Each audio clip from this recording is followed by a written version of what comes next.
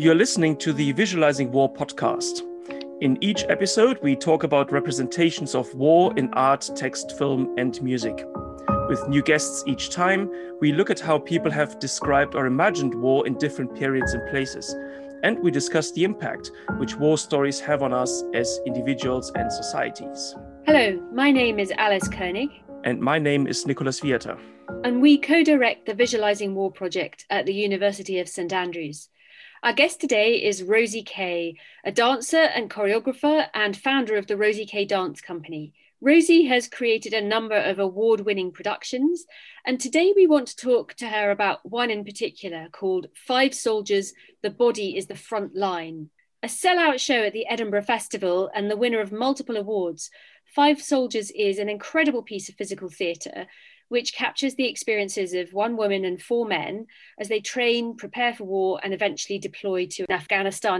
It really gives us a glimpse of modern military culture, of how women fare in the army as well, and of what it's like to be on deployment, what it's like to be a soldier, to be at war, both physically and mentally. It's focused particularly on bodily experiences, and it visualizes war in really interesting and thought-provoking ways. So we're very excited to ask Rosie how it came about, what she was trying to communicate with it, and also what audiences have made of it.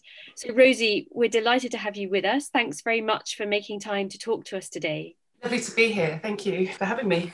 So Rosie, you've been a dancer all your life. But in 2007, you had quite a serious injury, I think, and you had to stop dancing for a while. And I understand that's when the idea of Five Soldiers came to you. So do you want to kick us off by just telling our listeners what happened to you and how that then led to you creating a dance show about soldiers? Sure. So, yes, I have been a dancer all my life and was starting to kind of go into the world of choreography, and it was actually like December 2006, I was in a big show and I suffered a really serious injury on my left leg. And I was probably right at the peak of my performing powers then. So it was kind of pretty devastating. I was told that I would never dance again and it would take me up to a year to walk again properly. So I give everything up, pull the money together for the knee operation, and then woke up and sort of discovered actually my knee wasn't as bad as everyone had said it was. But a couple of nights after the operation, and I think the anaesthetic had a kind of profound effect on me, I had a dream. I was in my parents' home in their spare room, sort of recuperating, and what I can only describe as a vision-like dream where I was lying on a desert battlefield with bombs going off around me.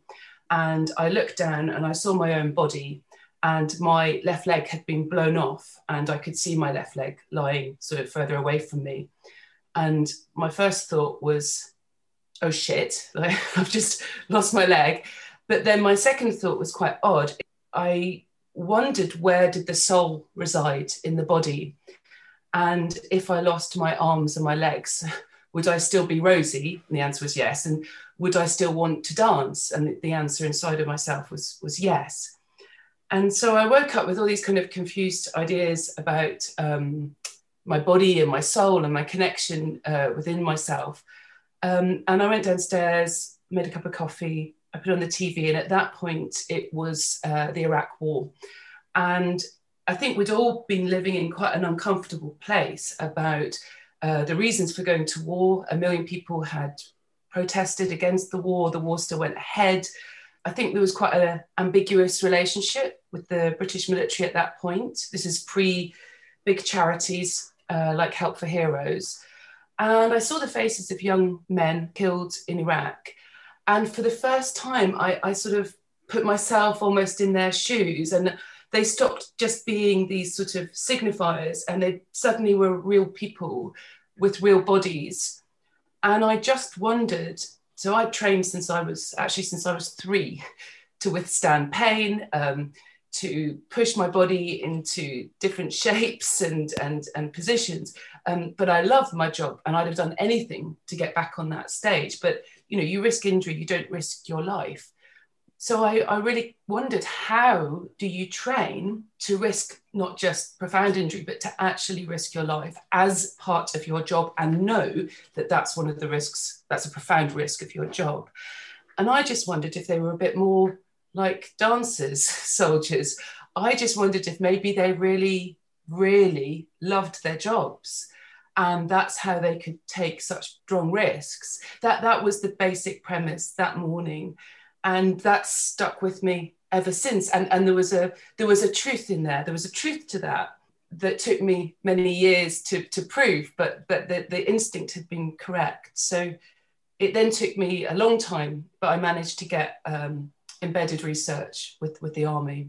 So you felt a very strong personal connection, which got you looking at the army, at soldiers from a completely different angle, and you found this was something that was really interesting to explore. And I think you've said in the past that all the dance that you do is about, wanting to make work about the world we live in. And I think you've talked a bit about the fact that we have war artists, we have war poets. So why not have war dance as a way of exploring what fighting is about, what war is about? So I suppose at that time, I was doing quite a lot of reevaluating what I was doing and where I was going forward. And if I wanted to be a choreographer, I was going to have to really commit to it. And what kind of work did I want to make? And I actually probably couldn't think of anything more terrifying than looking at war. It felt such an alien world. It felt incredibly male. But also my father was very interested in military history. And so I'm a little bit of a military nerd. I read all the Sharp novels when I was working in Polish dance theatre. And, I had this kind of I was quite interested in strategy. So I actually applied for a RAIN Foundation Fellowship. And in that interview, which was to give me some money to allow myself some time to research, I explained this idea that I wanted to tackle the really big stuff, the really big things you shouldn't talk about at dinner parties. So my trilogy was war, religion, and politics, and that became the trilogy of Five Soldiers, There Is Hope, and MK Ultra, which I only just finished a couple of years ago. And finally, it was through somebody who knew somebody who knew somebody who knew a retired general. I managed to speak to him on the phone, and we were talking for a long time, and he was really, a bit skeptical to begin with. And that actually was my argument. There are war poets, war artists, war photographers. I was very interested in particularly the work of Otto Dix and this idea of never flinch, never look away, that had stuck with me since I was a teenager. There was an amazing Weimar art exhibition when I was a teenager in Edinburgh.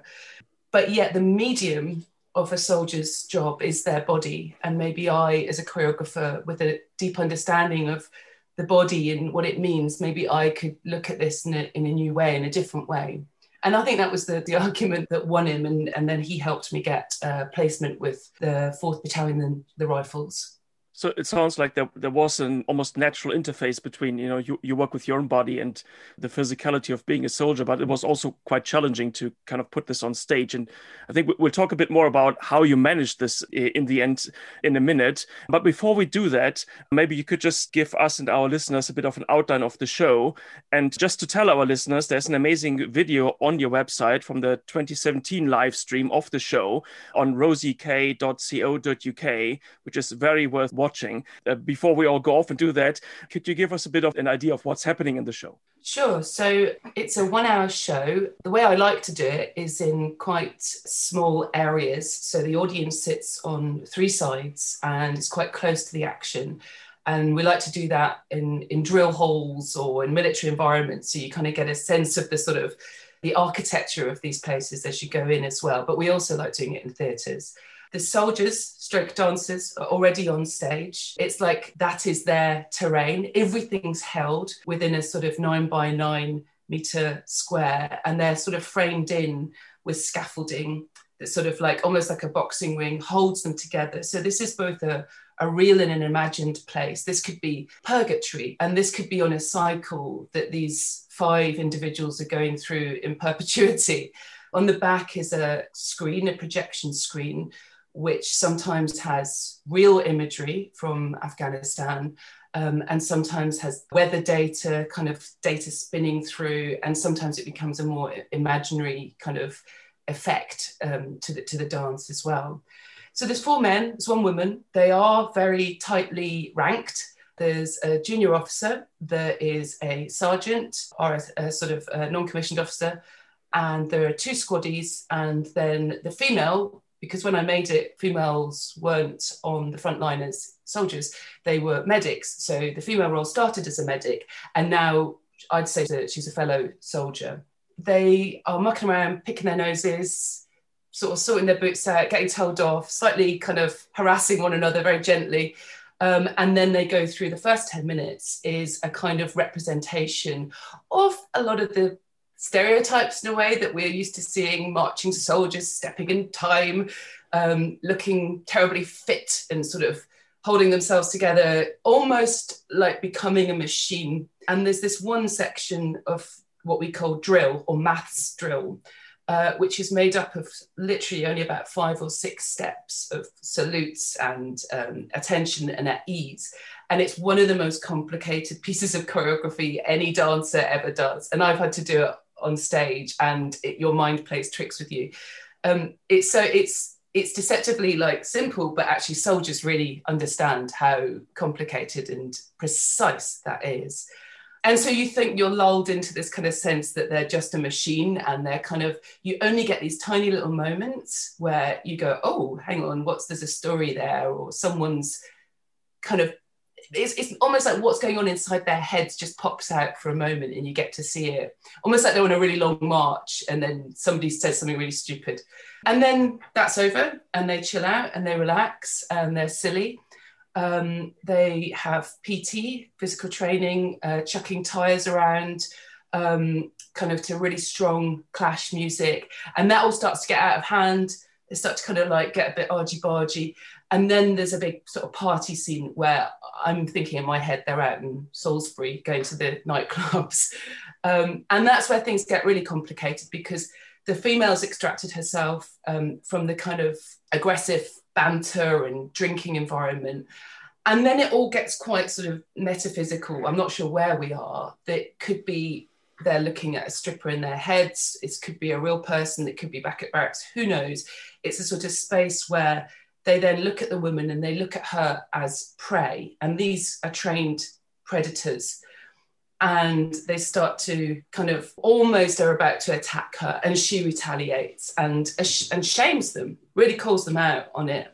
At which point they kind of turn into sort of puppy dogs, really, and they worship her both as queen and country, and the sort of archetype of what it may be that men across millennium have fought for. After that, it's this kind of like waiting zone where we see a lot more the psychological moments, the tensions, the loves, the hates, that then actually you can't not get on with somebody because you depend on them. So you have these very intense relationships with each other. And then finally, the third part is deployment. And they're dropped into an imaginary territory. I've never really decided if it's Iraq or Afghanistan. I suppose it's a little bit more based on Afghanistan because there is no enemy.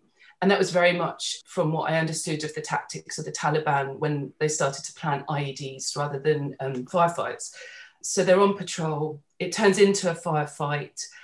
And then somebody steps on an IED and that moment is pulled out and out and out. And so something that would happen in a split second happens over about 2 minutes, and he drops to the floor and they have to be really careful, but they run to him as carefully as possible, sort of making sure they're not stepping on any more IEDs. They put him into recovery, and then we sort of metaphorically carry him back to the UK, so across sort of what would be different vehicles and medivacs and air hospitals. And then we switch, and the very last part of the show is in a Headley Court style environment where this young soldier, who's been one of the fittest and most vigorous of the team, is now relearning how to walk. And at first he's kind of laughing, and then he gets very frustrated, and then he's on his own, and it becomes a dance, almost like a floor dance, like street floor work, where he learns to pirouette and balance on his knees. So we strap his ankles back. So you can see that he's still got his legs, but the point is that somebody who was a fighter is now fighting in a very different way. is fighting to regain his sense of himself. That's an extremely complex plot that takes us really from stereotypes of soldiering via the social and cultural issues and sort of the gender issues that are involved via real battle action to the question of veterans and wounded soldiers. So you can imagine how complex it is to represent all of this on stage without dialogue. It's all through movement, through dance, through the choreography. Is there music involved as well? How did you get this rhythm into your dancers? Because I mean, that's the thing that keeps them all together, right, at different stages of the play. Well, I suppose that's the sort of interesting thing in that there are similarities between dancers and soldiers, and that listening to each other, that listening to those rhythms you're talking about, but also the kind of unspoken rules. We live within worlds with actually quite strict hierarchies. I mean, now having sort of restaged the show over 10 years, the first thing I do is drill all together. And now I understand why the army used drill, because it gets them in step. It gets them really thinking. It gets them working as a team. And then as an outsider, as the sort of the choreographer or the officer watching them, I get to see how they react under pressure. Nobody's going to get hurt. It's just steps, it's just drill, but it means so much. And you can see who's the one that wants to get it right all the time, but becomes a bit of a pain in the ass. And then who's the one that keeps getting it wrong and the others turn on them. And then who's the one that's the peacemaker and trying to get the team to work together. You know what I mean? It's like suddenly you're like, oh, that's why they do drill. It gets them into one mindset, but you also see the strengths and weaknesses of a team. So the music's really important. Standing relationship with Annie Mateni, who's a doctor of music at Birmingham University, but we worked together, I think when she was still a student. And she and I went to military bases and recorded lots of atmospheric sound, Chinook's Landing, the noises inside these buildings, the air conditioning units. And she turned it into this huge atmospheric score that holds the whole piece in this almost purgatorial environment. There's a sense of impending doom from, it's clocks ticking at the start, it's radio noises that include Radio 4 transcripts, and then we go into this great sort of atmosphere. And then she's very kind and lets me weave in cultural references that are recognizable or classical music that I felt was really important, both to put on a kind of profound religious, I ended up going to so many army services, both in Tidworth and Salisbury, in different places. And the use of ideas of sacrifice seemed quite alien to somebody from secular civilian society. But actually, I used a huge deal. So I knew I wanted some sort of sacred religious music in there. So we've got the Clash for that kind of punk element, that sort of wild rock and roll. We've got Katy Perry for when they go clubbing, just some really cheesy pop music that they all go crazy to. And then we've got the Pergolesi, Stabat Mater, which I use different elements for. One part is used in a love duet, one part is used in a sort of imaginary helicopter dance where they're flying over Afghanistan and they all imagine that they're sort of flying through the air. They weren't, but they, there's this kind of amazing romanticism inside the terror sometimes. Soldiers talked about the beauty of Afghanistan. And then right at the end, we use it for the solo where he's discovering his new body, the soldier's discovering his new body.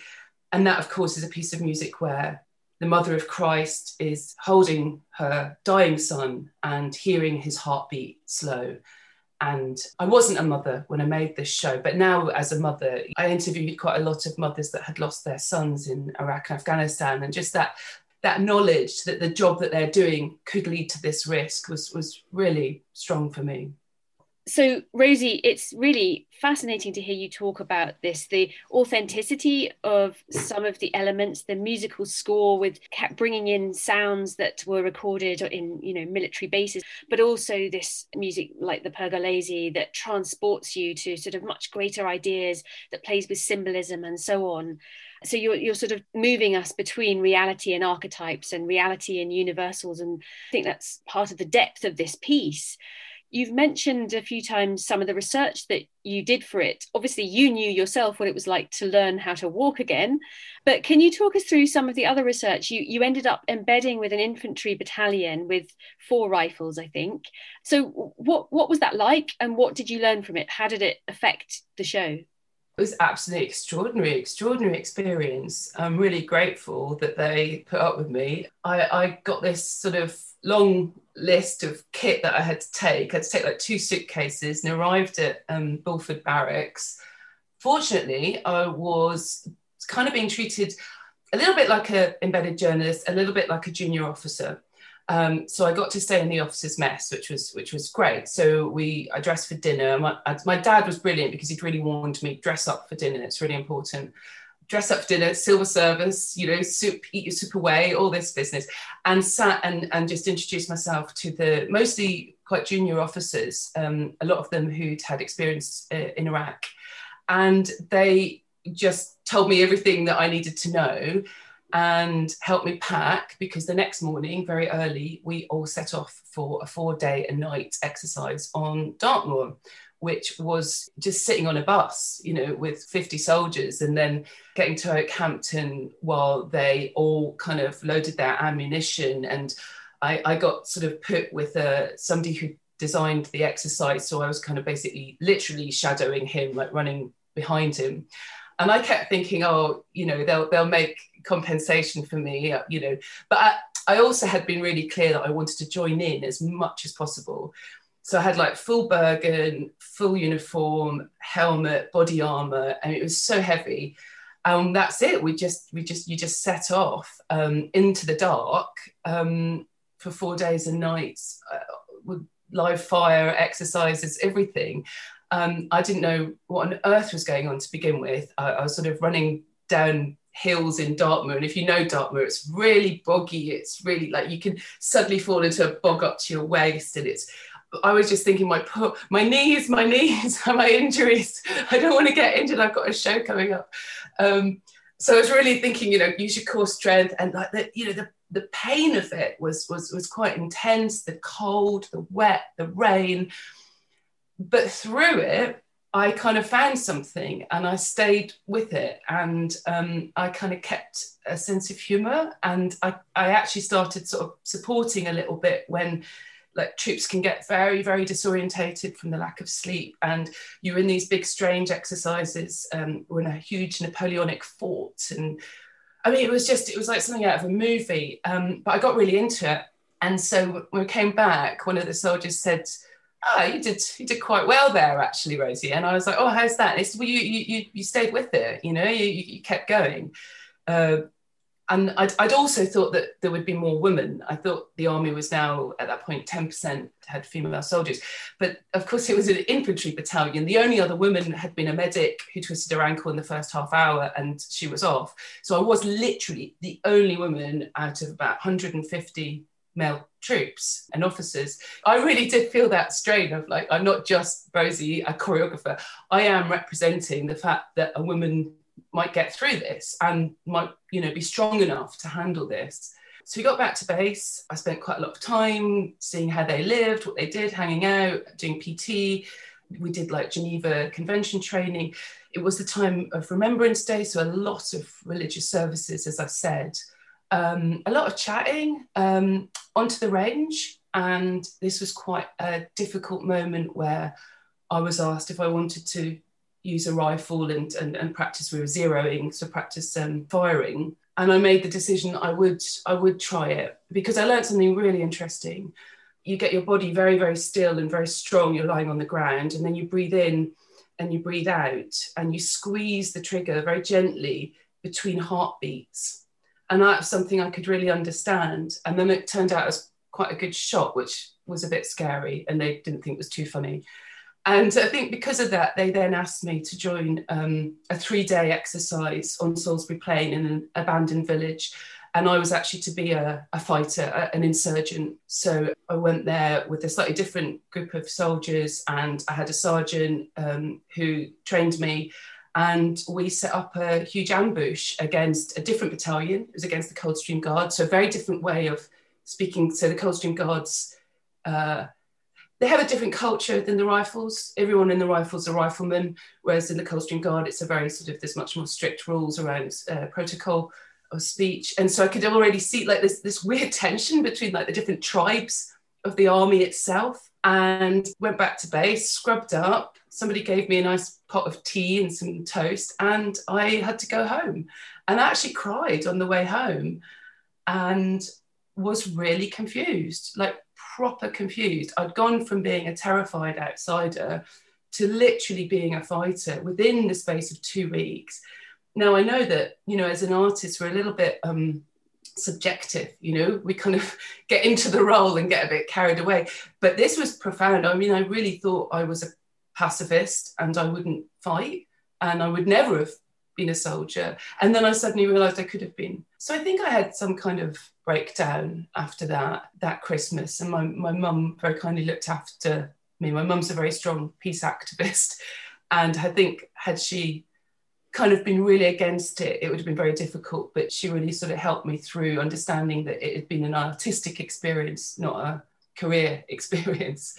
And then that kind of became quite balanced out because, well, they went off to Afghanistan early the next year. I spent time at Headley Court, by which point the tactics had changed and Headley Court was dealing with all these new injuries. You know, they were saying like, it's been like 10 years of sprained ankles and now suddenly, you know, we're having to learn totally new skills about rehabilitation. And then I actually got to work at Selly Oak, Royal Centre for Defence Medicine. Selly Oak's now moved. But by that point, people that I knew from Four Rifles were in Selly Oak, having been medevaced back with profound life-changing injuries. So at that point, it really stopped being your research, and it started being about real people with very changed bodies and changed lives. And I think in a way, one of the things that you've just been saying goes back to one of your earlier points, you know, when you had that dream, when you were injured yourself, you started to find a connection between a dancer and a soldier. And then your immersive experience with the Rifles really took that connection, that sense that you could have been a soldier much further. And it's a question, it's an issue that most civilians don't ever break down. And it's much easier for us to pigeonhole soldiers as soldiers and these people who we are not. That process that you've been through of interrogating, well, can anyone become a soldier? What's it like when you step over some of those lines is very interesting. Rosie, I think in Selly Oak, you met up with Harry Parker, who's our podcast guest next week, who himself had been medevaced back with very life-changing injuries, hadn't he? Yeah, I'd worked with David Cotterell, an artist, and he was in residency at Selly Oak. And so he texted me before it was in the papers that Harry, he's like, I think you know Harry. And I was like, I absolutely know Harry. So I went to visit him at Selly Oak, and, you know, it was sort of ward after ward after ward of injured soldiers, all, you know, with their own level of banter and you know, army sense going on. But yeah, it was really shocking to see Harry, and he was very, very, very ill when I saw him. In fact, I'm not even sure he remembers I visited. But then, yeah, we formed a strong friendship to this day, and very interested in the arts and military and all its different purposes. Yeah. Rosie, coming back for a moment to your experience when you were embedded with the soldiers and you really learned this kind of full immersive, intensive experience about being a soldier. What would you say were sort of the main lessons you took away from this in terms of how you had imagined what military life being a soldier would be like and what's different, but also what did you take with you from this in terms of how to represent that on stage? One of the big things was going back to that original question, like how do you take those risks? And sort of passing through the eye of a needle with that, I think was when I was sort of sent, like, you got to attack over there. And I leapt out of a window, forgetting that it was on the 3rd floor, and just kind of landed and rolled and sort of fled into a ditch. And just that was the moment I was like, I didn't think about the risk to my knee, to my body. I did it because I knew this was the moment and I'd been told and it was really important. And that was the bit that I was like, oh my goodness, like, wow. So it's a really complex sort of thing that happens. You're tested at every moment, and your reactions, both conscious and unconscious, are checked. So you can't fake it and you can't pretend and you can't try and get away with it. They really test to find out like who you are and how you deal with things. And so that can be quite obvious. You know, can you drag a tire across a massive football pitch? Or can you try? Can you then drag it with someone in it? You know, and at least try. That's really clear. Physical prowess and determination to try. That's really clear. But it's in those also smaller interactions where they check what kind of person you are, what kind of character you have. At each point, you're sort of passing through an invisible gateway. And if you pass, you don't even realize that you've passed, but something else opens up to you. Something else opens up to you. I think it was when I got told off coming back from Remembrance service at Salisbury Cathedral. I got told off for being at lunch in a suit, and I should have been in my uniform. And it was like an officer that had been looking after me. He'd forgotten that I wasn't a junior officer, and I'd made a massive faux pas. He'd forgotten I was a civilian. I was kind of like, okay, I won't say anything. I kept a diary, and I tried to keep myself a little bit sane with, you know, pulling myself, you know, I'd go to my room and I'd write everything down and just try and remind myself who I was. So that's where I think I lost touch with my civilian self, because it was so complex, this getting in and getting trusted. Yes, I just wanted to ask a bit more about how that then translates into the stage. So one of the things I'm thinking about right now is you were saying everything happens in this kind of well-defined, confined space. So I'm just wondering whether, in a way, how you're depicting this military life that is a world of its own, whether this is one of the ways in which you represent something like this on stage by making clear that everything happens within this sort of well-defined square, so to speak. That's right. Well, it's sort of like, you know, the army themselves call it behind the wire. They do for both for safety reasons, but also for psychological reasons, keep themselves separate. I think there was once a female officer at a post-show talked about, you know, we do stuff that you don't really want to know about. You know, we do some of the nasty stuff in the world. And so that means that we find it sometimes difficult to talk to civilians about this. And I think this show in some way opens up just that dialogue and that space to actually talk about these are still human beings in extraordinary situations that can be incredibly stressful and also completely parallel, incredibly boring. So how I ended up the 5 is silly really, because that was the only number of dances I could afford to create the work and tour the work. So within those 5, I had to find the right level of archetypes and sort of decided to focus on them being young. And so the one who's got the most sort of authority is still very much a junior officer, he's a lieutenant or something like that to me. Although Luke, who was in the show for years, got himself to captain. These are young people in quite extraordinary situations, very claustrophobic, and yet also I wanted them to tell lots and lots of different stories about, you know, who they are as individuals, but then also this kind of group pack mentality they have together as well. So do you think, you were saying earlier that contrary to your expectations, you were the only woman in this quite large group of men. Is this something that sort of then also made you think about the dynamics between men and women? Because you were saying earlier that part of your play obviously is the relationship between the men and the women on stage. Where did that come from? So I've got a sort of funny anecdote about that actually, because there was one boring day on barracks where someone said, "Oh, do you want to come and do hockey practice with us, Rosie?" And I was like, "Oh yeah, I used to love hockey at school." So we went off to Tidworth and we did like this really, really solid couple of hours. You know, it was really well organised, incredibly exhausting hockey practice. And there was one soldier who just kept calling me the ball girl. "Oh, run and get that, ball girl." And I was really really upset. And even one of the other officers was like, oh, come on, stop that. Stop, being a bit rude there to the one female sort of thing. And I just I sort of decided that I would swear if I could, but I just had to sort of deal with it. So I went back to my room in the barracks and I wrote my diary and I felt a bit sorry for myself. And then I was like, no, hang on.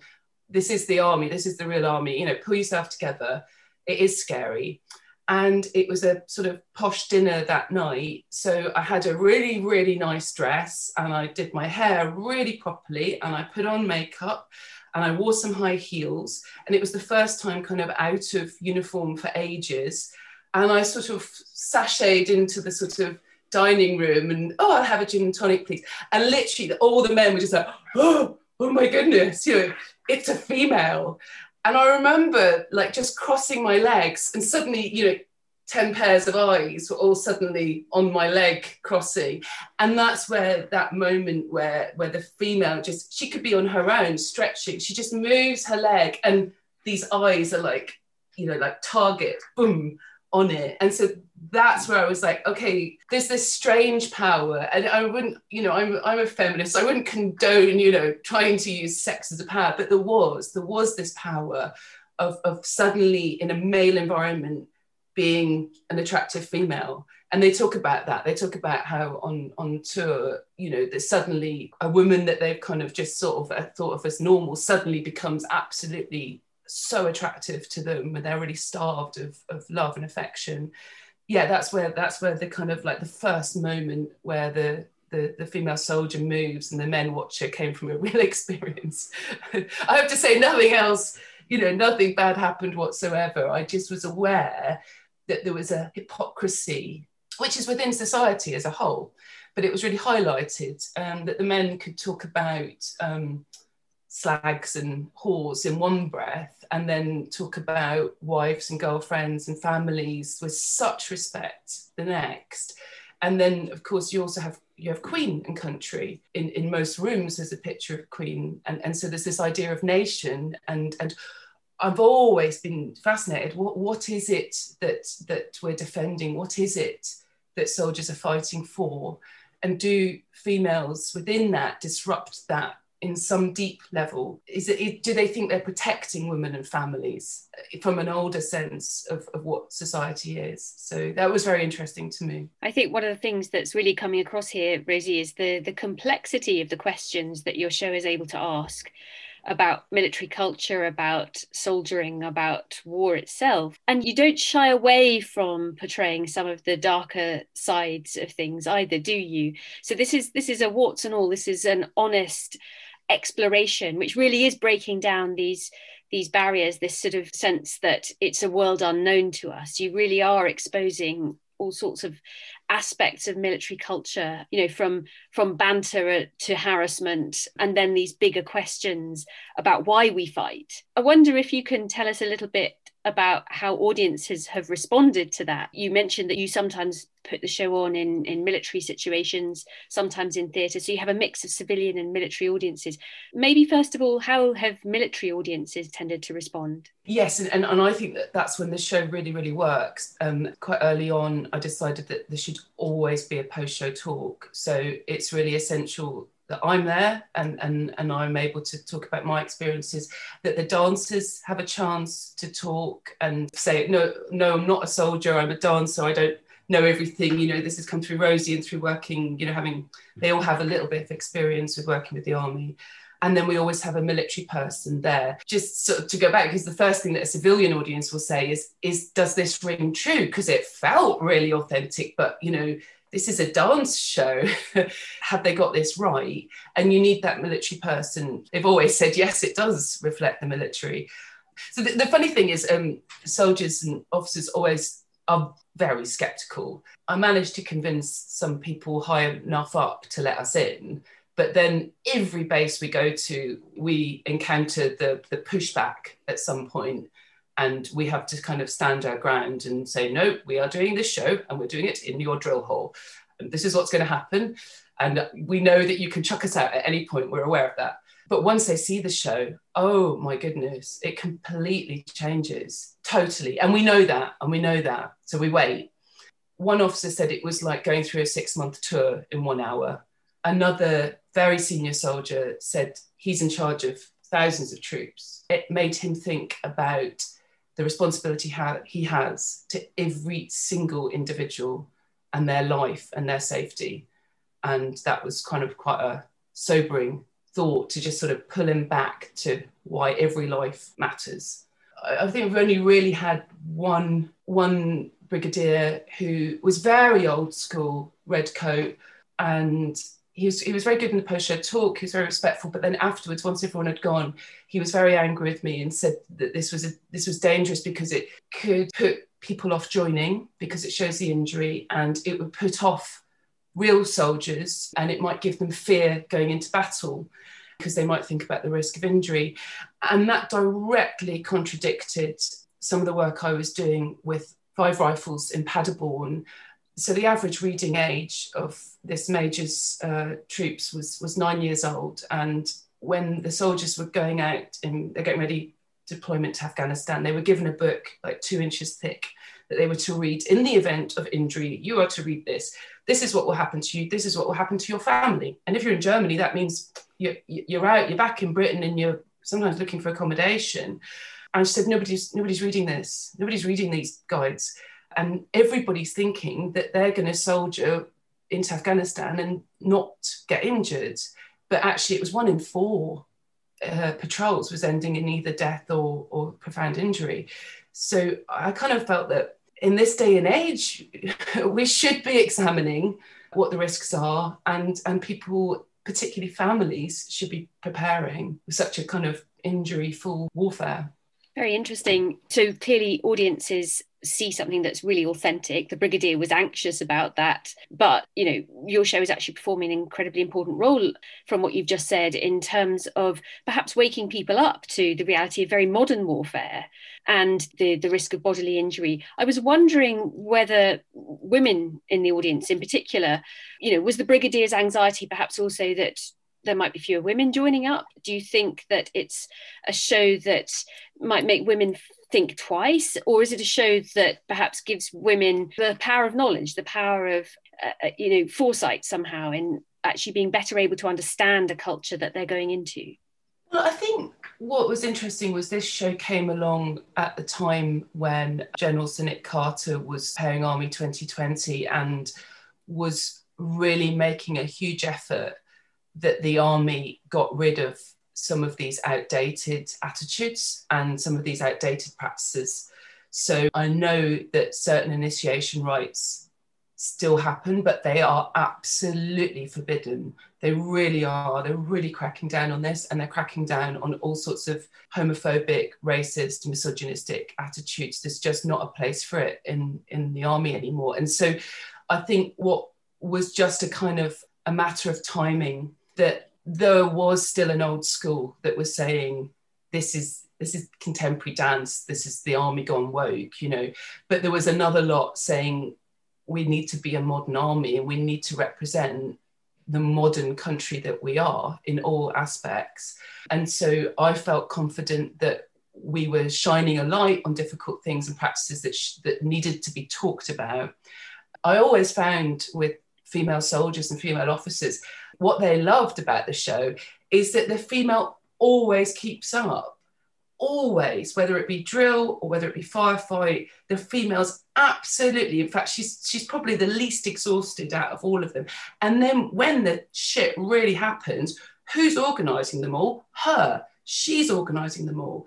And so I think the women go, yeah, no, we've always, we've suffered this, that and the other, but actually it shows a very, very strong, capable female as well. Yeah, I think it's a rounded portrayal. And then I also find that women from any walk of life have gone through some kind of sexual harassment, sexual assaults, to more serious matters. So it's for me, it's also shining a light on, this happens to all women. This happened to me in a nightclub, in Malvern. It doesn't need to be a military environment. It's just a military environment really heightens some of these tensions and sexual tensions.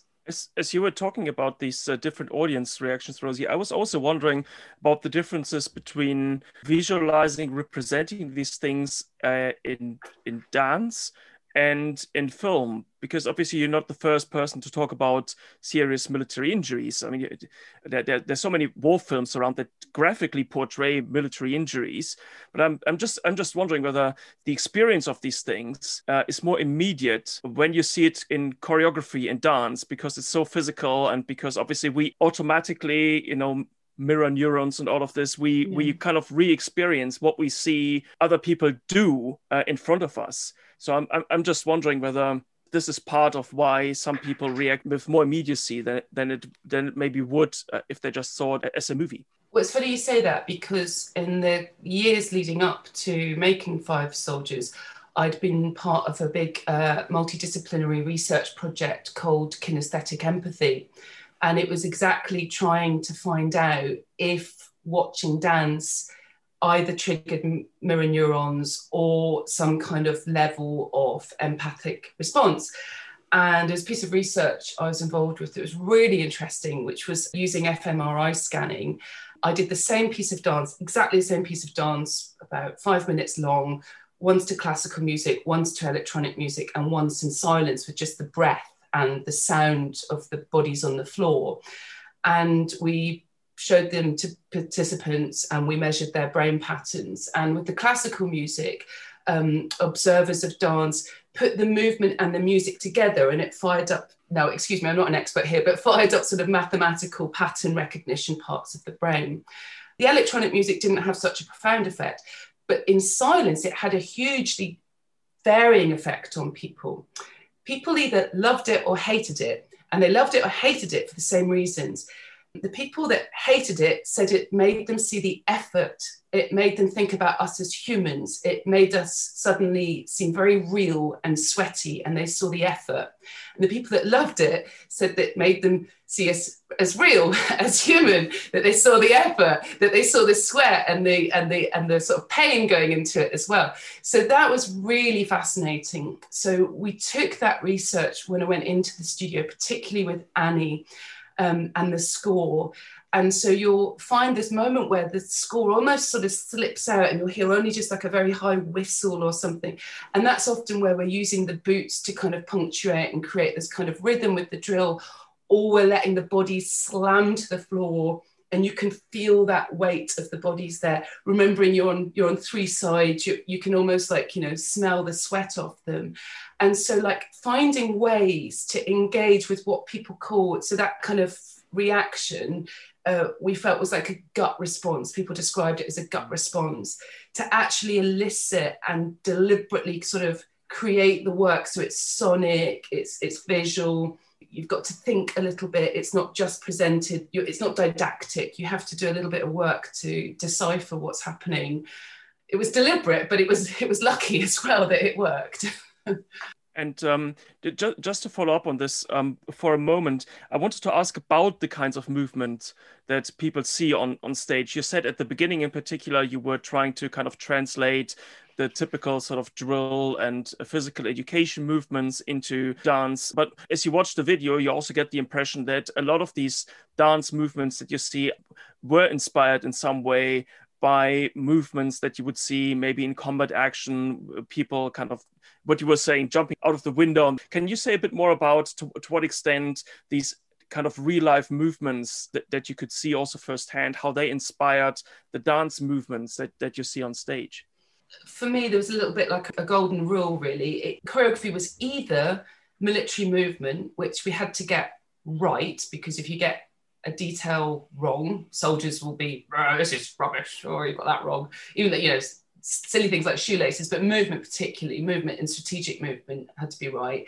And then push that as far as it could go choreographically without it starting to look like Monty Python School of Silly Walks or something. There's just a moment that if you push it too far, it becomes unbelievable. So that was like, get it right, learn it, train with experts. I mean, eagle-eyed on how they position their knees. We got complimented on how we hold our rifles. There are no weapons. It's just the way where they put their hands and where their eye is that makes suddenly absolutely invisible rifle appear to a soldier, which is just remarkable. But then the other choreographic rule, on the other hand, was using my skills as a choreographer, as a dancer, somebody who dances, was to really show the psychological side, like I said, about the moments of beauty or the moments of joy or the moments of fear or the friendships and the loves. Those I wanted to find as rich a choreographic language as if I were choreographing a piece that had nothing to do with the army, you know? So I wanted that to be really, to go on these flights of fancy, but to be rooted in real people, real personalities. So again, we're coming back to this idea that there's a huge authenticity to do with your, very, very extensive research, that soldiers can recognise themselves in this show, but that it speaks to something bigger. It represents a much bigger set of experiences.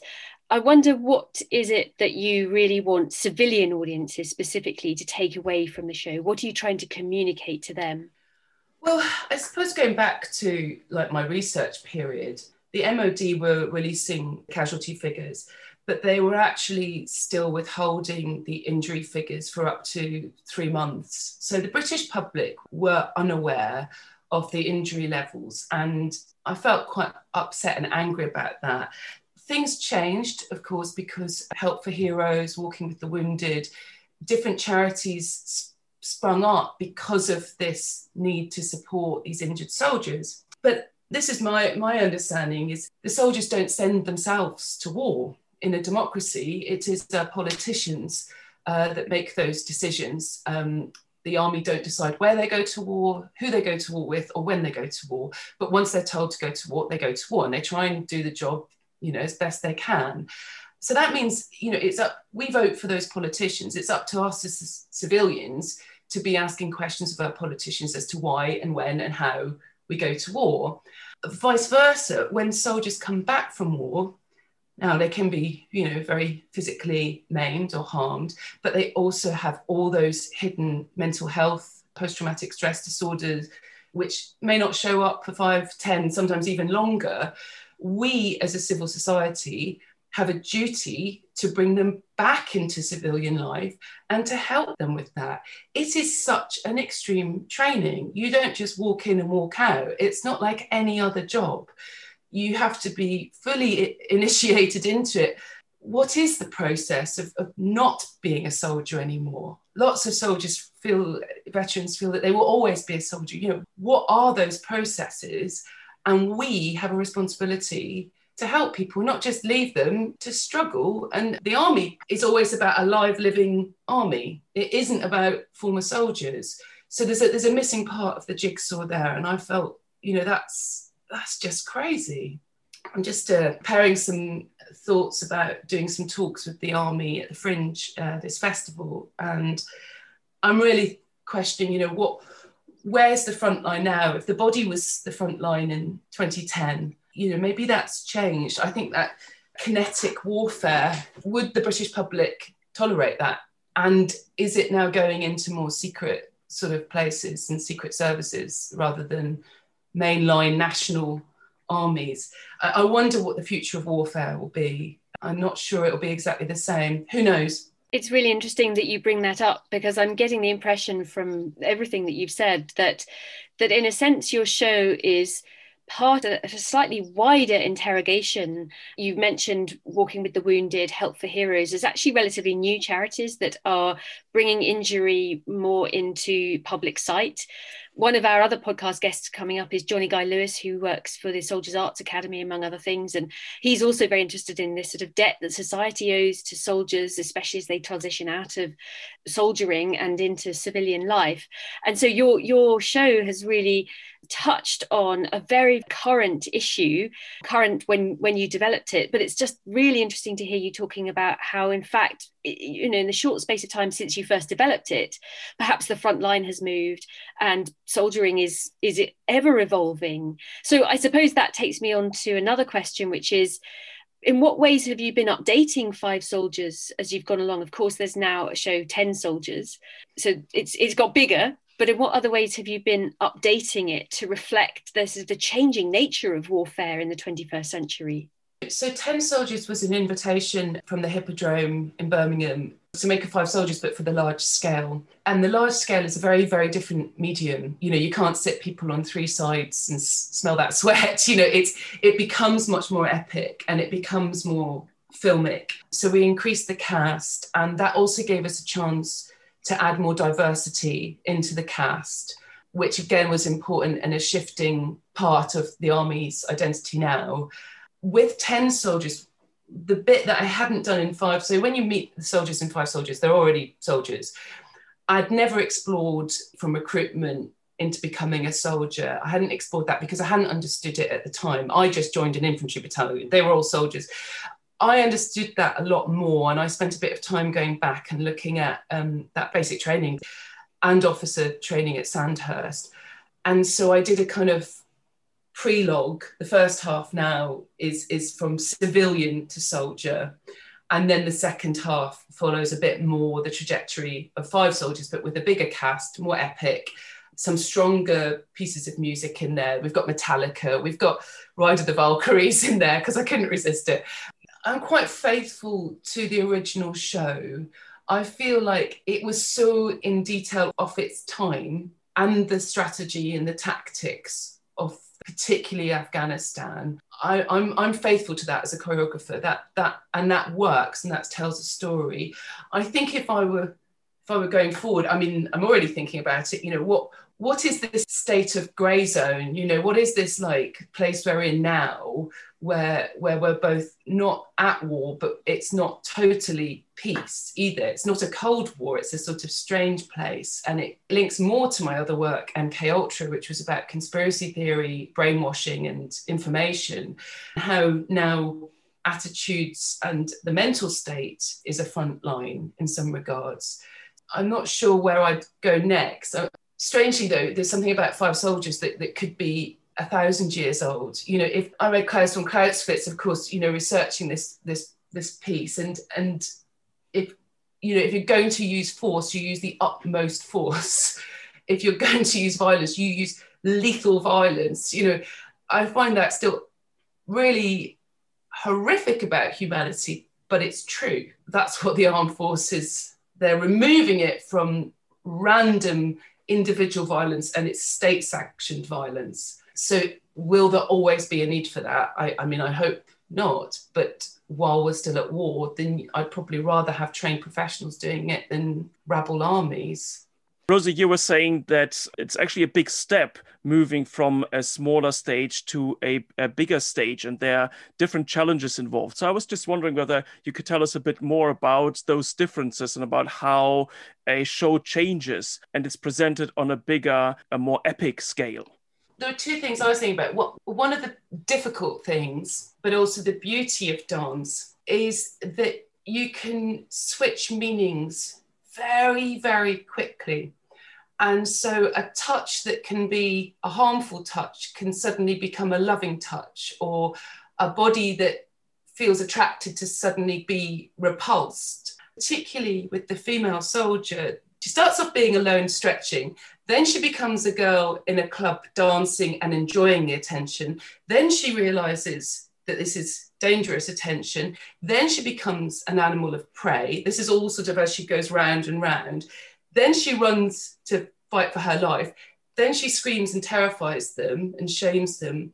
And then the worship scene has probably about 8 or 10 meanings, from wanting to be touched and worshipping her feet to then elevating her to sort of a Boudicca, queen and country, you know, and then back into a normal person again. And that's, so it's sort of only about 4 or 5 minutes, but there's like multiple meanings. And the skill of that dancer, not just to understand all of those meanings, but to portray those so that that audience can catch just that one eye that's flirty, and then that one flirty eye becomes a bit more of a scared eye. Like that attention to detail is quite difficult. The people that really know Five Soldiers really missed Five Soldiers when they saw 10 Soldiers, because when you're in Five Soldiers and that proximity to it, you absolutely feel you're one of them, with them. Whatever your viewpoint is when you come in, by the end, somehow you're with them, or you're complicit in some way. you've watched it, you've been an observer, and more than that, you've almost joined in with them. I think with 10 Soldiers, it's a little harder as a maker to get that complicity built in. It had to happen in slightly different ways, slightly more visual, slightly more oral, and that group of soldiers needs to kind of, you need to kind of find more power to come out forward rather than pulling everybody in. So it was like a different mode, both of choreographing and then a very different mode of performing as well. And do you think that audiences have different expectations of a bigger show? You talked about it having more filmic qualities and being more epic. And of course, those are genres that, we regularly see war represented in. So do you think that factors into how the audience responds? Well, you really do have different audiences. You have different audiences on the small, medium and large scale. They don't necessarily cross over. So if you've gone to your local arts centre and you've seen that 5 Soldiers is in a military drill hall, it could be behind the wire somewhere, you've really made an effort. You've searched us out. You've been recommended. You've made a big effort to get somewhere, to go into this space. So you've already got an audience that's niche and that understands this is a niche art form. When you go to a massive, great big theatre, your other dance works are going to be things like Matthew Bourne or ballet. You have an expectation more to sit back, get some nice things to eat and be entertained. So I think you still can pack a punch, you can still put a powerful message in, but you need it to be an enjoyable experience rather than one of these gritty, secret, like somebody searching out thrills might find us in an army base. Somebody wanting to just think about something and enjoy something might go to a large scale show. So I do try and think about what expectations an audience has. Literally in those theatres, the different spaces give you different expectations. So Rosie, one of the things that sort of clearly emerges for me out of what you've been saying today is that one of the key things about your work, about 5 Soldiers, about 10 Soldiers, is really about raising questions, making people think about various aspects that have to do with war, the representation of war, the role of the body, that comes out of your own personal experience, where your mind sort of processed your injury in terms of a battle injury. So there's a question of the physicality of things. There are these social questions. There are the questions of how does battle work. You were saying it's not didactic, and I found that very interesting because it's not didactic in the sense is that there's nobody who tells you here's a lesson, but we, through this kind of bodily engagement by proxy that we as the audience have, all these lessons sort of and this thinking that emerges. But it also warns us against doing this kind of a one-to-one thing where we think, oh, there's something, this happened, so we see it on stage. This is more about experiences. It's about, with these archetypes that we've been talking about. Is that a fair way of sort of summing up what you're hoping to achieve with your work? Well, it's interesting because I don't know if it's specifically unique to Britain, this relationship it has with the military. But it seemed that it's either left or right, and it's quite polarised, and that even looking at and talking about the military was somehow in some ways right-wing. And I thought that was a little bit of a strange perspective, actually, and really hid the truth from so many people, whether that be jingoistic, well, hey, brave heroes, or whether it be, I don't want anything to do with it because I'm against war. Thus, I don't want to even know anything about it. Both seem to be myopic to me. Again, it's going back to that, don't look away, don't flinch. Like, who are these people? What do they actually do? Why is it important to society? And stop pushing it off into this kind of male domain. Like, let's bring it right forward and let's have a look at it. That's what I wanted to do. And like I said right at the beginning, it was terrifying. It still is a bit terrifying. But strangely, you can try and find a truth to look at very difficult subject matter through dance. I think that's exactly what your shows do achieve. They look very honestly, open-mindedly, and in really exploratory ways. As you said, you used the phrase opening up dialogue, partly also breaking down barriers, and addressing the fact that, as you say, often military activity is hidden, it's pushed to one side, it's almost something that one doesn't talk about. There are so many assumptions about it, and staging 5 soldiers and then 10 soldiers in their various ways is really opening up the conversation about that, bringing it front and center and reminding us that this is part of the world we live in. As you say, it's been part of the world we live in for millennia, fortunately continues to be.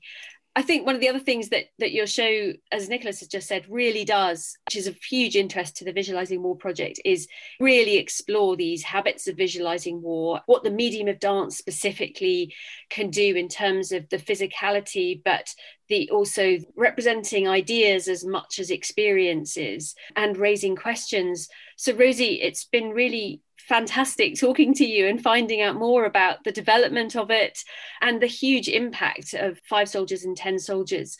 As Nicholas mentioned earlier, listeners can find a full performance of 5 soldiers on Rosie Kay's website.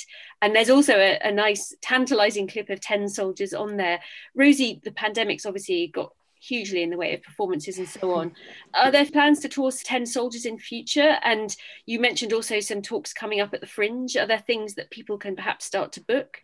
Yes, so we're not sure about what to do with 10 soldiers. It was meant to be touring, I think it was this autumn we had plans for, but now we're premiering Romeo and Juliet instead. So yeah, it's a difficult time, and theatres are trying to figure out what's going forwards. We've got basically too many shows at the moment, both making or being made and also existing. But yes, I've been working with Lieutenant Colonel Gordon Mackenzie up at Army at the Fringe, and I'm sort of just in the early days of putting together 2 days of talks that explore this idea around the grey zone, about is the mind the new front line, and cyber. If the army's going into places like cyber and space, what does that do to science fiction writers? And, are we entering a new realm where the army is going to places that it's never been before? So those will be happening in early August. Well, we'll look forward to those. Yes, thank you so much, Rosie, for joining us today on the show. And thank you, all our listeners, for joining us again. And we hope you enjoyed this conversation with Rosie Kay as much as we have. Do keep tuning in to the Visualising War podcast. Next time, we'll be talking to artist and author Harry Parker. Harry was one of the soldiers Rosie met when she embedded with 4 Rifles. And as she mentioned earlier, she actually developed part of the 5 Soldiers storyline in response to the injuries that Harry suffered while on tour in Afghanistan. And in their different ways, both Rosie's show and Harry's novel, Anatomy of a Soldier, really explore the kind of warfare that goes on in Afghanistan, particularly what happens when you tread on an IED. Harry's novel, Anatomy of a Soldier, means that we'll actually be staying focused on the body as a way to visualize war, but looking at it through a different medium. And if you'd like to support our project, please share and subscribe on Apple Podcasts, Spotify, or any other platform that you use so you don't miss an episode. And please do leave us a rating and review on Apple Podcasts, because that really helps people find the show. And if you would like to join the conversation further, you can follow us on social media. Just search for Visualising War, or get in touch directly with us by emailing viswar@standrews.ac.uk. Our theme music was composed by Jonathan Young. The show was mixed by Sophia Gertin. Thank you for listening.